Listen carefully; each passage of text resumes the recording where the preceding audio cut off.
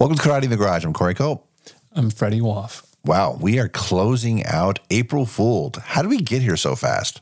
Because we watched all the movies and we were excited about all of them. Yes.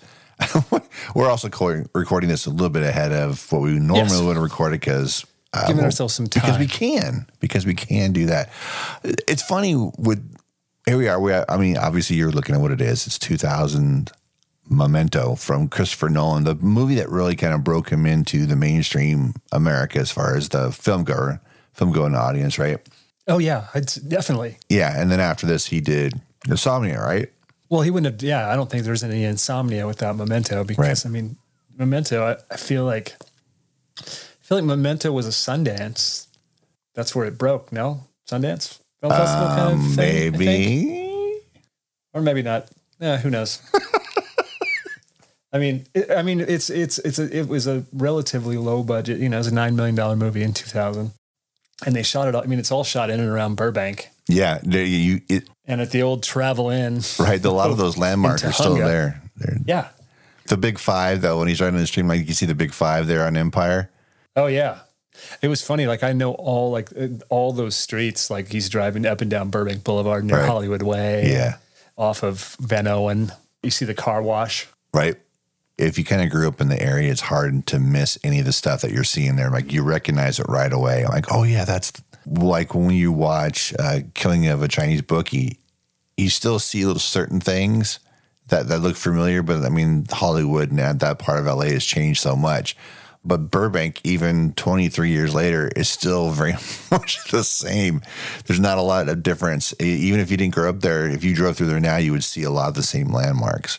Right. Which is kind of funny. But yeah, it's a weird one, right? For a director like this to come in, a non-American to come in here and make this kind of movie in Los Angeles where it wasn't particularly inexpensive to make either. And the cast probably helps with that, plus because there's not a lot to it. Well, none of these people were really like, I mean, Guy Pearce was not the Guy Pearce that he sort of, I mean, he was this is right off of Hollywood Confidential, but I still don't think he was a L.A. big name. L.A. Confidential. L.A. Confidential. What do they call it? Hollywood.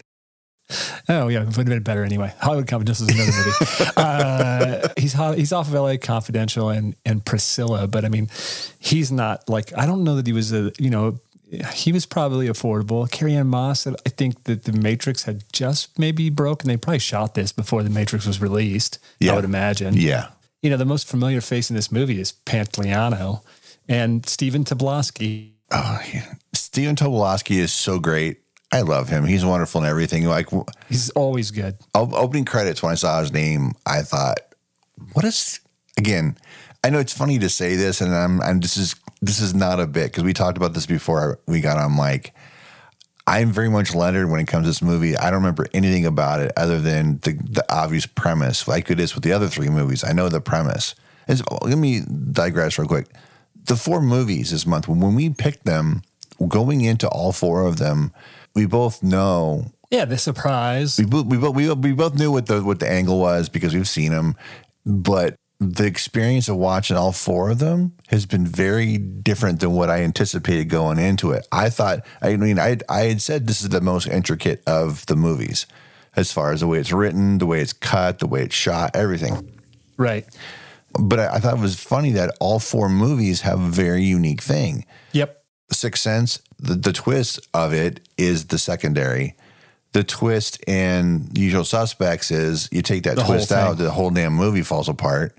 The third one, it's a Hitchcockian thing. It's just like Psycho or anything like that. You know that Norman is the one killing. You know the mother's dead, but it's still really a wonderful watch. That's what Shutter Island is. It's a great movie. And this one is, again, I know the twist, because the twist is the twist of the movie is just laid out. And it really isn't. It's not a twist. No. You know what I mean? Because like you said, is this really a gimmick movie? No, it's not. It's just, I mean, it has an angle, but it's not a gimmick in that where you can really explain it to somebody. Right. Well, and also it would be a gimmick if they didn't explain why or what. If it wasn't explained, then it's a gimmick, right? Like you're like, and if it doesn't serve a purpose, it doesn't move the movie forward. Or so, what a strange movie. Because I honestly, I haven't seen it since it came out. Right.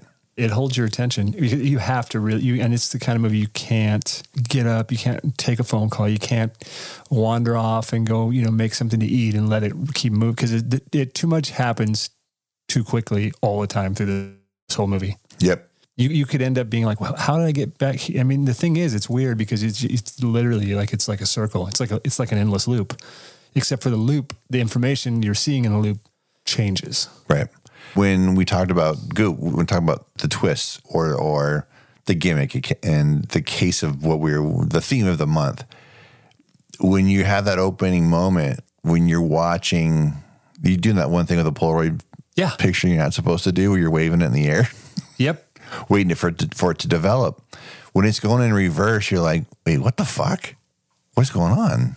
It tells you all you need to know about what to expect. Just settle in. This is going in reverse. Right. But what's it going to be like for somebody who's never seen a Polaroid photo before? Like that. What's weird, dude, is I literally just the day before we started watching this, I bought some film for my Polaroid and I was shooting some pictures. And, Polaroids are sort of making a comeback, dude. They're pumping film. They're selling them again. They're selling the Polaroid Blue film. There's commercials that run for it. It's weird. I was like, oh, how fucking strange is this? Because if this would have been like 2 years ago, nobody knows what Polaroids are. Well, yeah. And now they're making a comeback. They make a comeback again because when Joey was little, I think he was like 4 or 5. We went to hang out with some friends, and one of them is a photographer, and she had one of those little Polaroids that took the little pictures, the little ones that look like the size of it. I have one. Yeah, they're great. So Joey took a whole bunch of pictures of that I haven't posted on Facebook somewhere. But yeah, they've kind of been floating around. But yeah, I agree. There's definitely a pushback to that right now, where you're seeing a lot more, where you're seeing the full size ones as opposed to those 600 business card size ones. It's great. That's cool. And I've always thought about how indispensable that was. For obviously it was used on set all the time. It's for positioning and well, they used to know for continuity. That's how you took all your continuity shots. You shot them with a Polaroid 600. You wrote with a Sharpie on them. You punched a hole in them. You carried them on a ring on your belt. So if you had to go back to a scene, you'd refer to your Polaroids. And then now it's just like you just do with an iPad or another tablet. You do it with your and you throw it in a program, and you're like, well, maybe I don't know. I don't know how much more efficient it is, honestly. I mean, there's arguments both ways. Yeah. But I mean, like, I used to have to do them and make books at the end of the show. So I'd have everything. I'd write the scene numbers. They'd all be written on there with my notes, handwritten, and then I'd put them in a photo album and I would turn them into production. You're Leonard. Dude, it's funny because I was thinking when this movie was happening, they were still shooting Polaroids for continuity photos when they were making this. So I was wondering, let me just say this real quick. I was wondering who was actually taking the photos that we're seeing. That's a fair question. And that's something too, because you see Polaroids a whole bunch in 7. Yes. With which one of the is it Sloth? Sloth? I think so. Yeah. It's all Polaroids. Can you imagine how weird that would be having you got continuity Polaroids on set and you got Polaroids that are completely relative to the movie? That'd be weird. The whole thing. Funny because on Yes Man, I had to go out with that little mini Polaroid and shoot all of the photos that were supposedly shot by Zooey Deschanel. All of her art photos. I was one of like 3 people. We took 3 people took the camera and we just went and shot a bunch of random shit, and that became her art in the movie. The Polaroids you're seeing were all taken by people in the art department. That's funny. Yeah. The way the movie works is such a, like you noted, there's no Insomnia without this movie. There most certainly is no Inception without this movie. And this movie plays a lot more like Inception than Insomnia does. As far as like the like movies, as far as the way the story's being told. This movie, I say, for a second-time filmmaker, this is a ballsy fucking movie. Oh, yeah. But it goes into what we know about Christopher Nolan now and the kind of filmmaker that he is. he likes to challenge an audience, and sometimes to the detriment of the audience.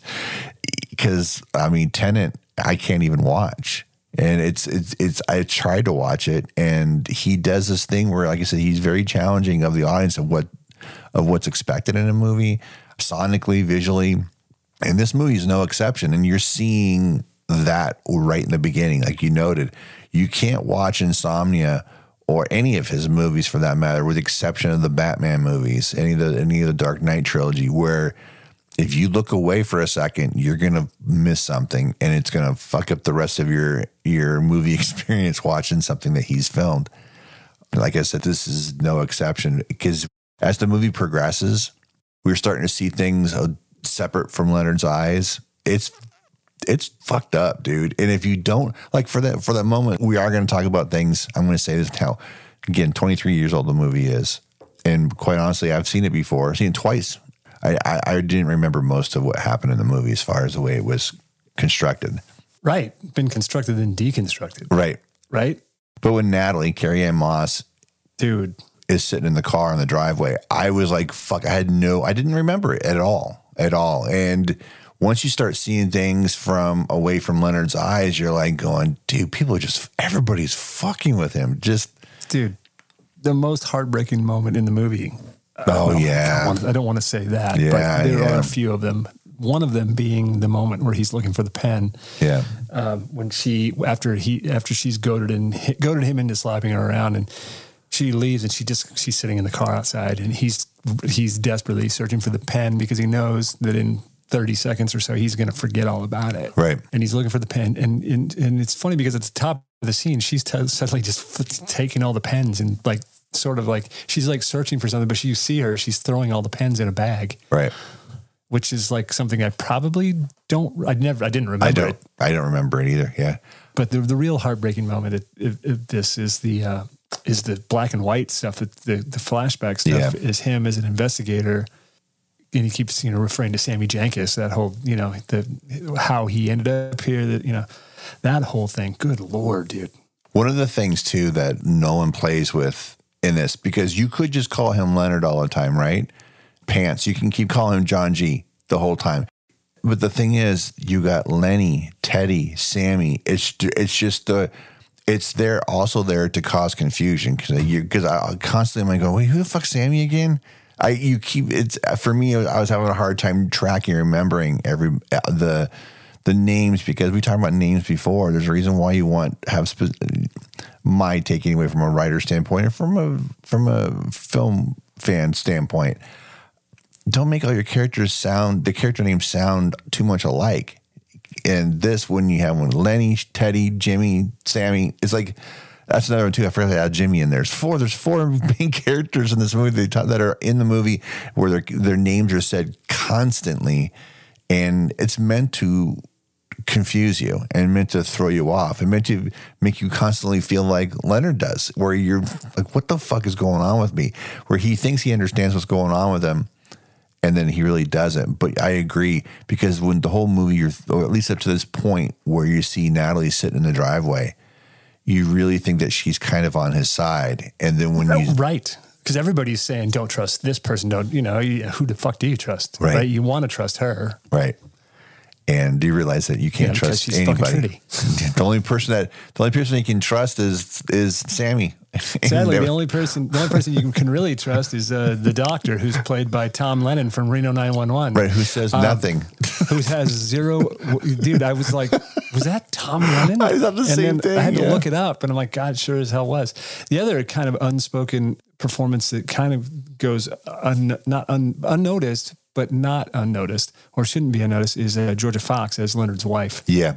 She's dead the entire time, but we do see her in those flashbacks, and yeah, man. When you get to that point where Teddy is really just giving it to him after they kill Jimmy, dude, Sammy didn't have a wife. It's like, 'cause your wife is the one that has diabetes. Right. Are you sure? And then now when they're flashing back to like him, and he wasn't pinching her leg, he was like giving her insulin. I was like, going, fucking movie. Right? Yeah. Well, we should also throw out a Mark Boone Jr. shout out as Bert, the hotel manager. Yeah. Who's kind of unscrupulously renting Leonard 2 rooms because he knows that he can't remember that he even has 1 room. Right. Like I said earlier, the one thing that I had a hard time getting into with Pantoliano, because it's just Joey Pantoliano, when he shows up in a movie, you're like, oh, he's a bad guy.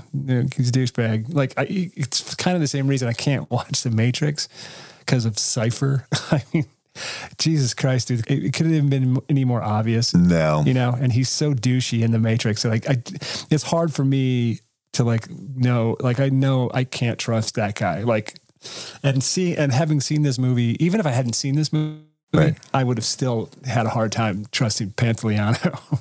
Right. We talked about when this movie came out in relationship to Matrix. For a lot of people, people know who Joey Pants was, but you didn't know that was probably his biggest feature film role. I mean, even his part in Midnight Run was he in that much?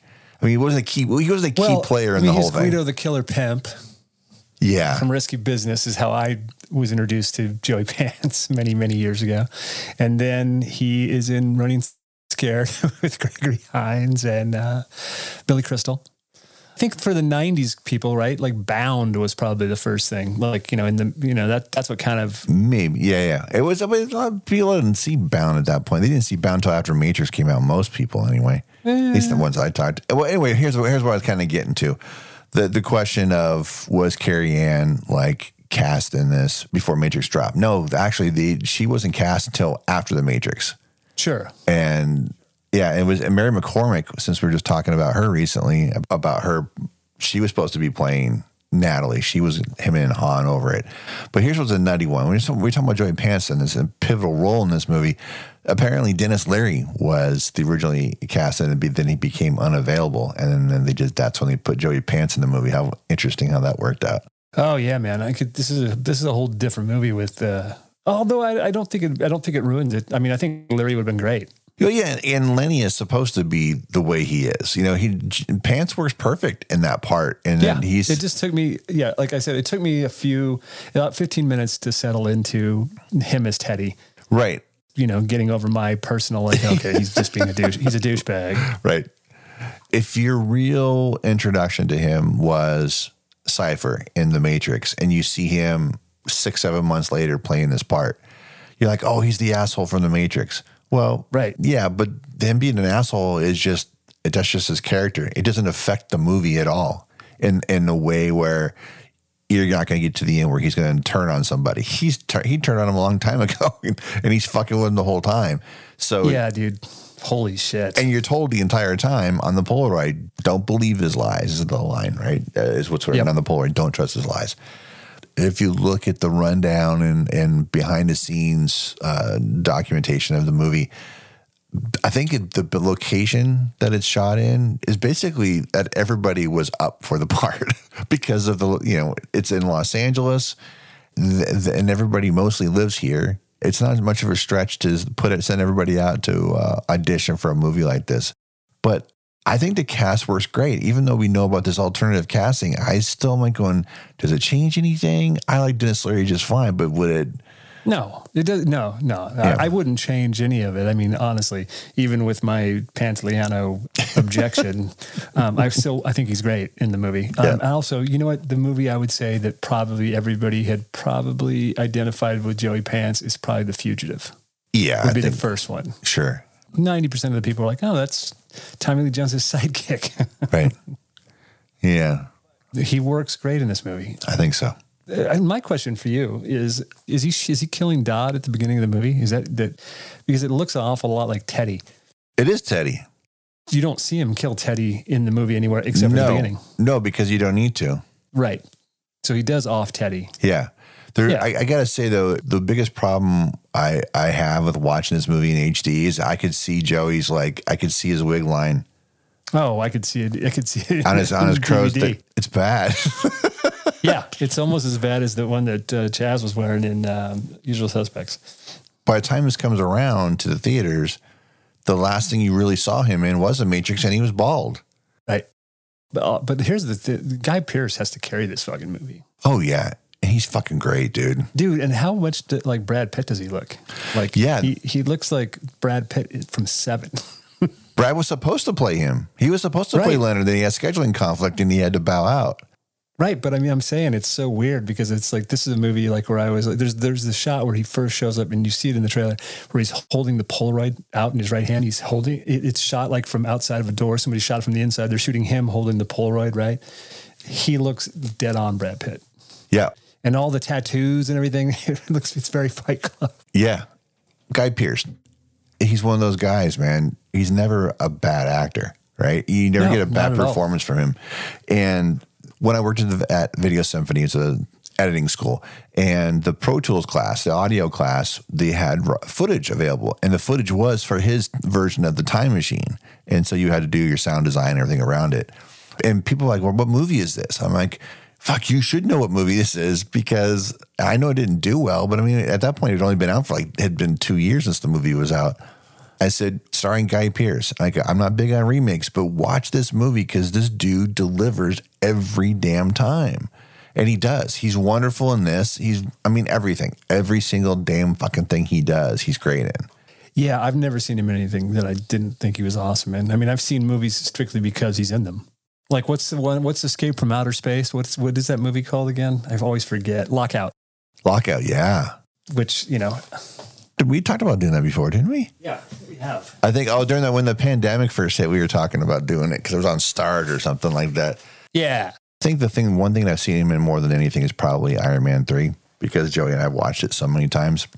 He's so good in that feeling you have in Memento where we're just that tragic moment. Again, we've mentioned it a few times already of the driveway and the reveal about Natalie.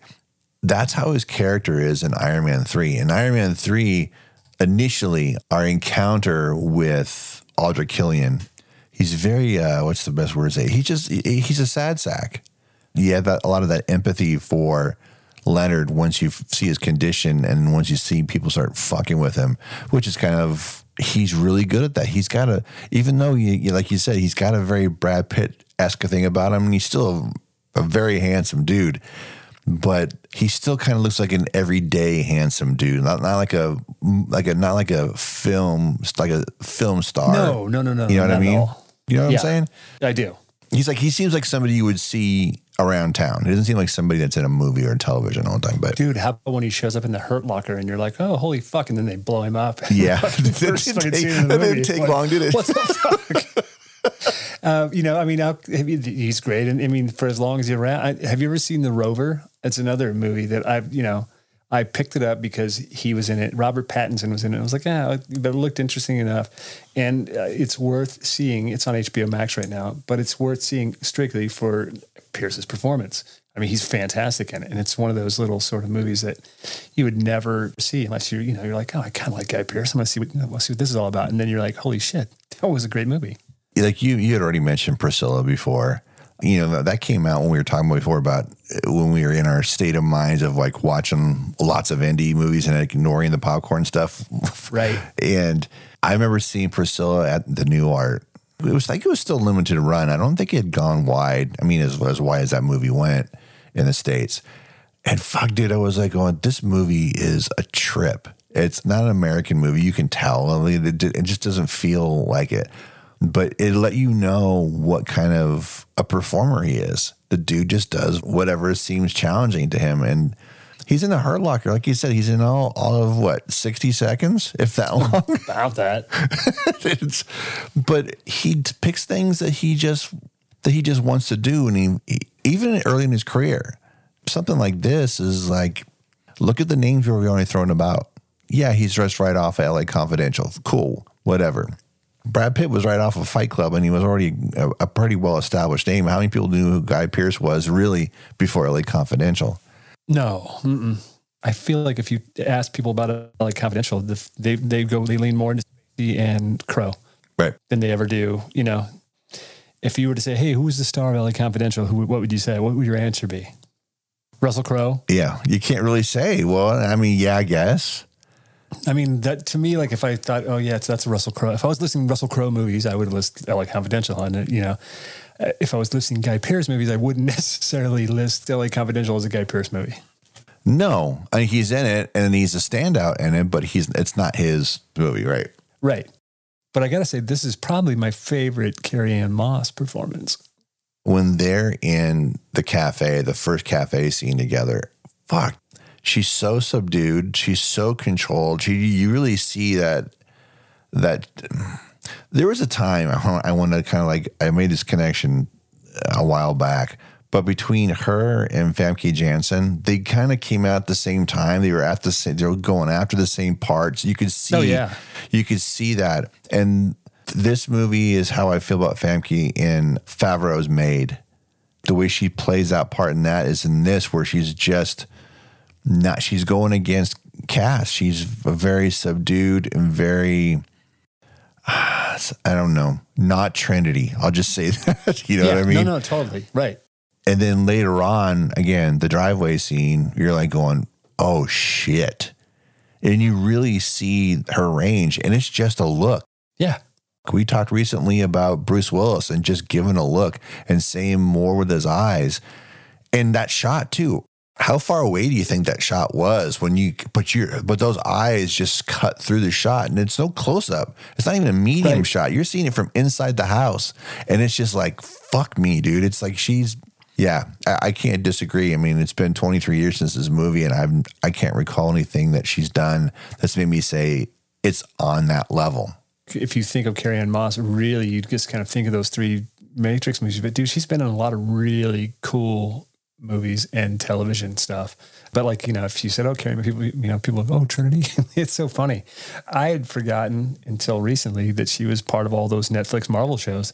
Oh, yeah. Starting with Jessica Jones. Yeah, she was great on Jessica Jones. Yeah. Even when you got into the 2010s, you know, she was doing a lot of stuff then too. And for Joey, she's Trinity. But when she showed up on Chuck she did a 4-episode thing on Chuck, which was, she played Adam Baldwin's former, and then also the head of this, very much like her character in Jessica Jones, where she's this high up lawyer type. She's wonderful in that. She was in the second Silent Hill movie, and she's done some things. She's in Red Planet, dude. And say what you read about Red Planet, dude, but I like Red Planet. Big swings, dude. I'd rather see a movie. I'd rather see that than Mission to Mars. Yes, 100%. Sorry, De Palma. That's true. Directed by Louis De Palma. Yeah. Louis. I'm sorry. But yeah, dude, Carrie's great in it. It's funny to be here 24 years after really being exposed to her with the first Matrix movie, and still look back on this and go, man, this may be the best performance she's given.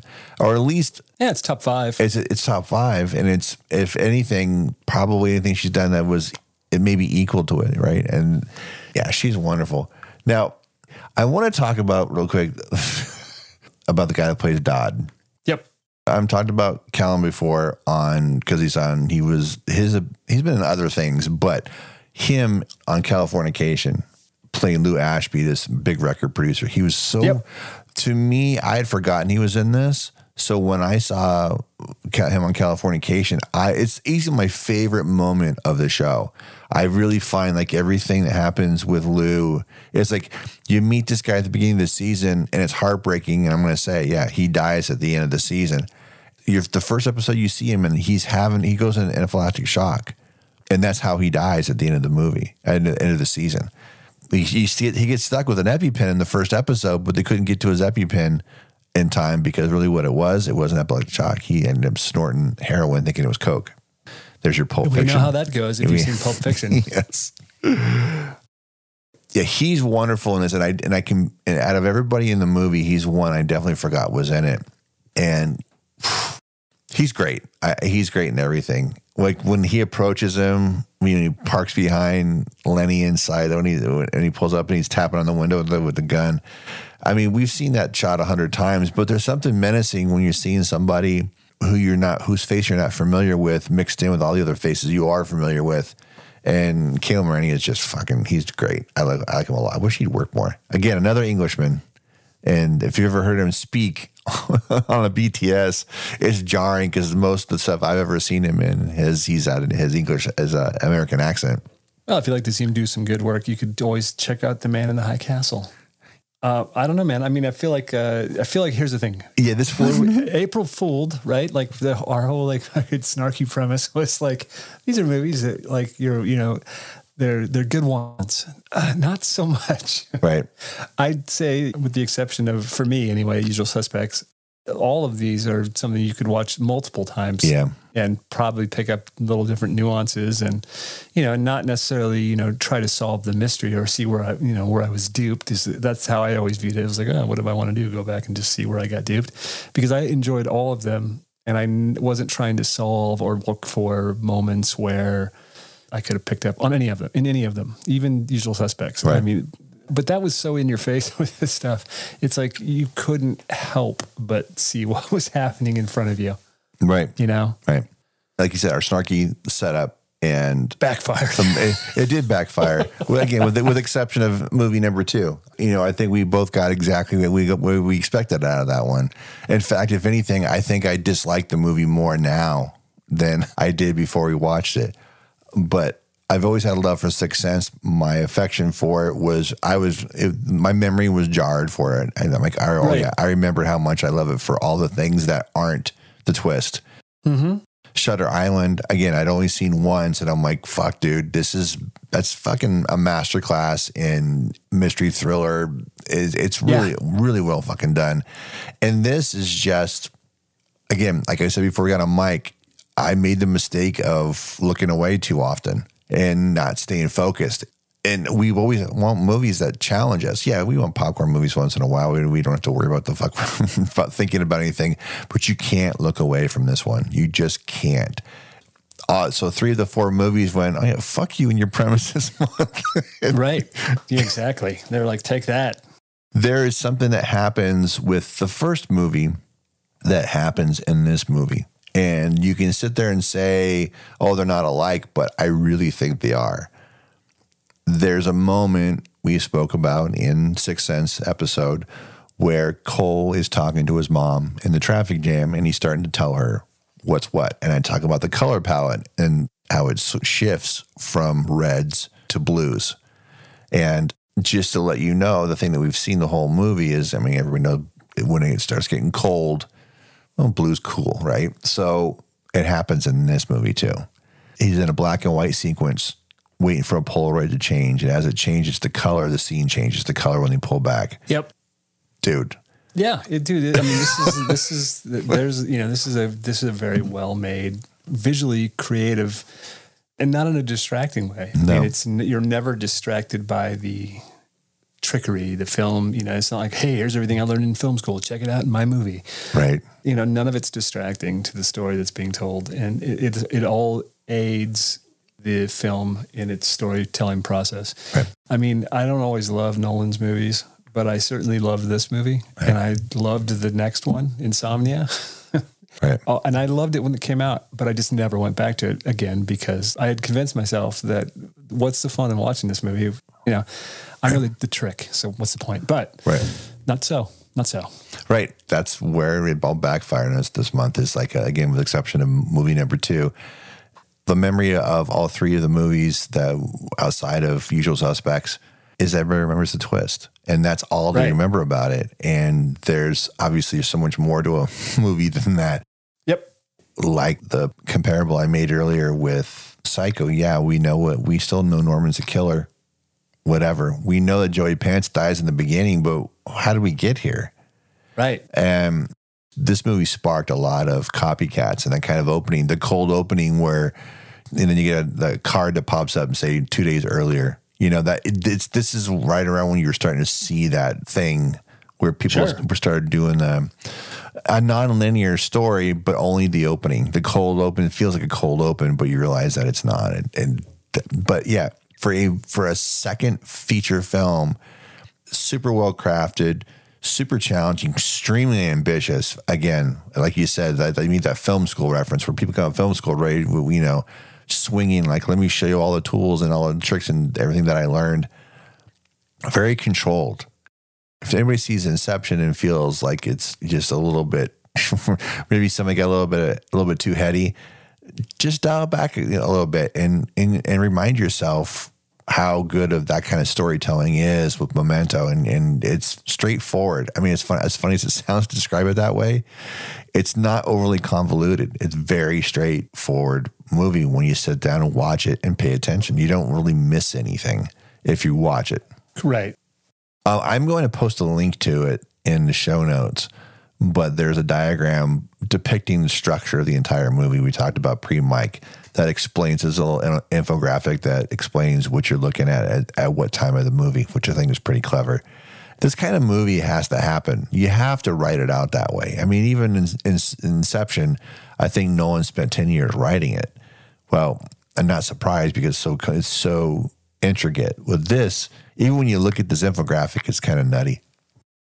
Anyway, you got extremely well-crafted movie right at when independent cinema was kind of like, what I'd say like 3, 4, 5 years into its big swings.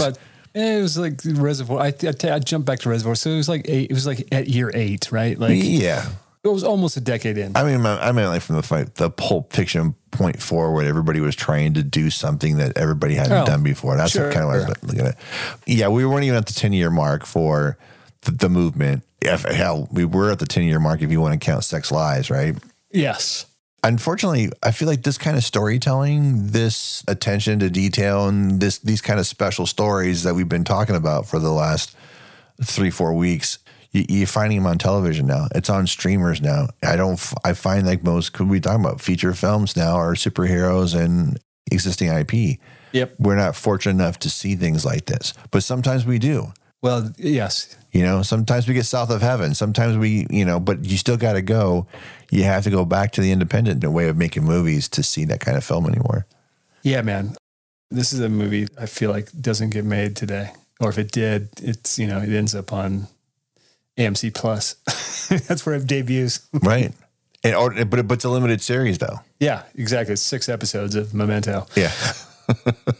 Which doesn't need to be. No. I was going to say maybe if you want to attach this article too for anybody who wants to get super nerdy and fucking read about Memento, because it really kind of, I mean, it's super interesting. Take a read for yourself, and if you want, maybe add that link too. But it's a good bit, and would have never come across it. And it was written last Thanksgiving. It dropped on the 25th of 2022. So it's such a weird time to put an article like that. Yeah, I wasn't sure if there was something that coincided with it, but it just sort of, I didn't, because he didn't have a movie that came out. No. There was no release of, there was no anniversary release of any of his films. Weird. There you have it. Who knows? Yeah. But that's Memento, man. Memento. So if you want to follow us on the socials, it's at Karate Pod on Twitter, Insta, and Letterboxd. Corey on Letterboxd is Corey_Culp, and on Insta it is Culprit97. If you'd like to follow me, you can follow me at rockandroll33 on your Instagram, or at Leonard Shelby. Maybe? Who's Leonard Shelby? Fuck, I forgot. At letterboxd.com. Leonard Shelby. Leonard Shelby. Who am I again? Yeah. Letterboxd. Letterboxd.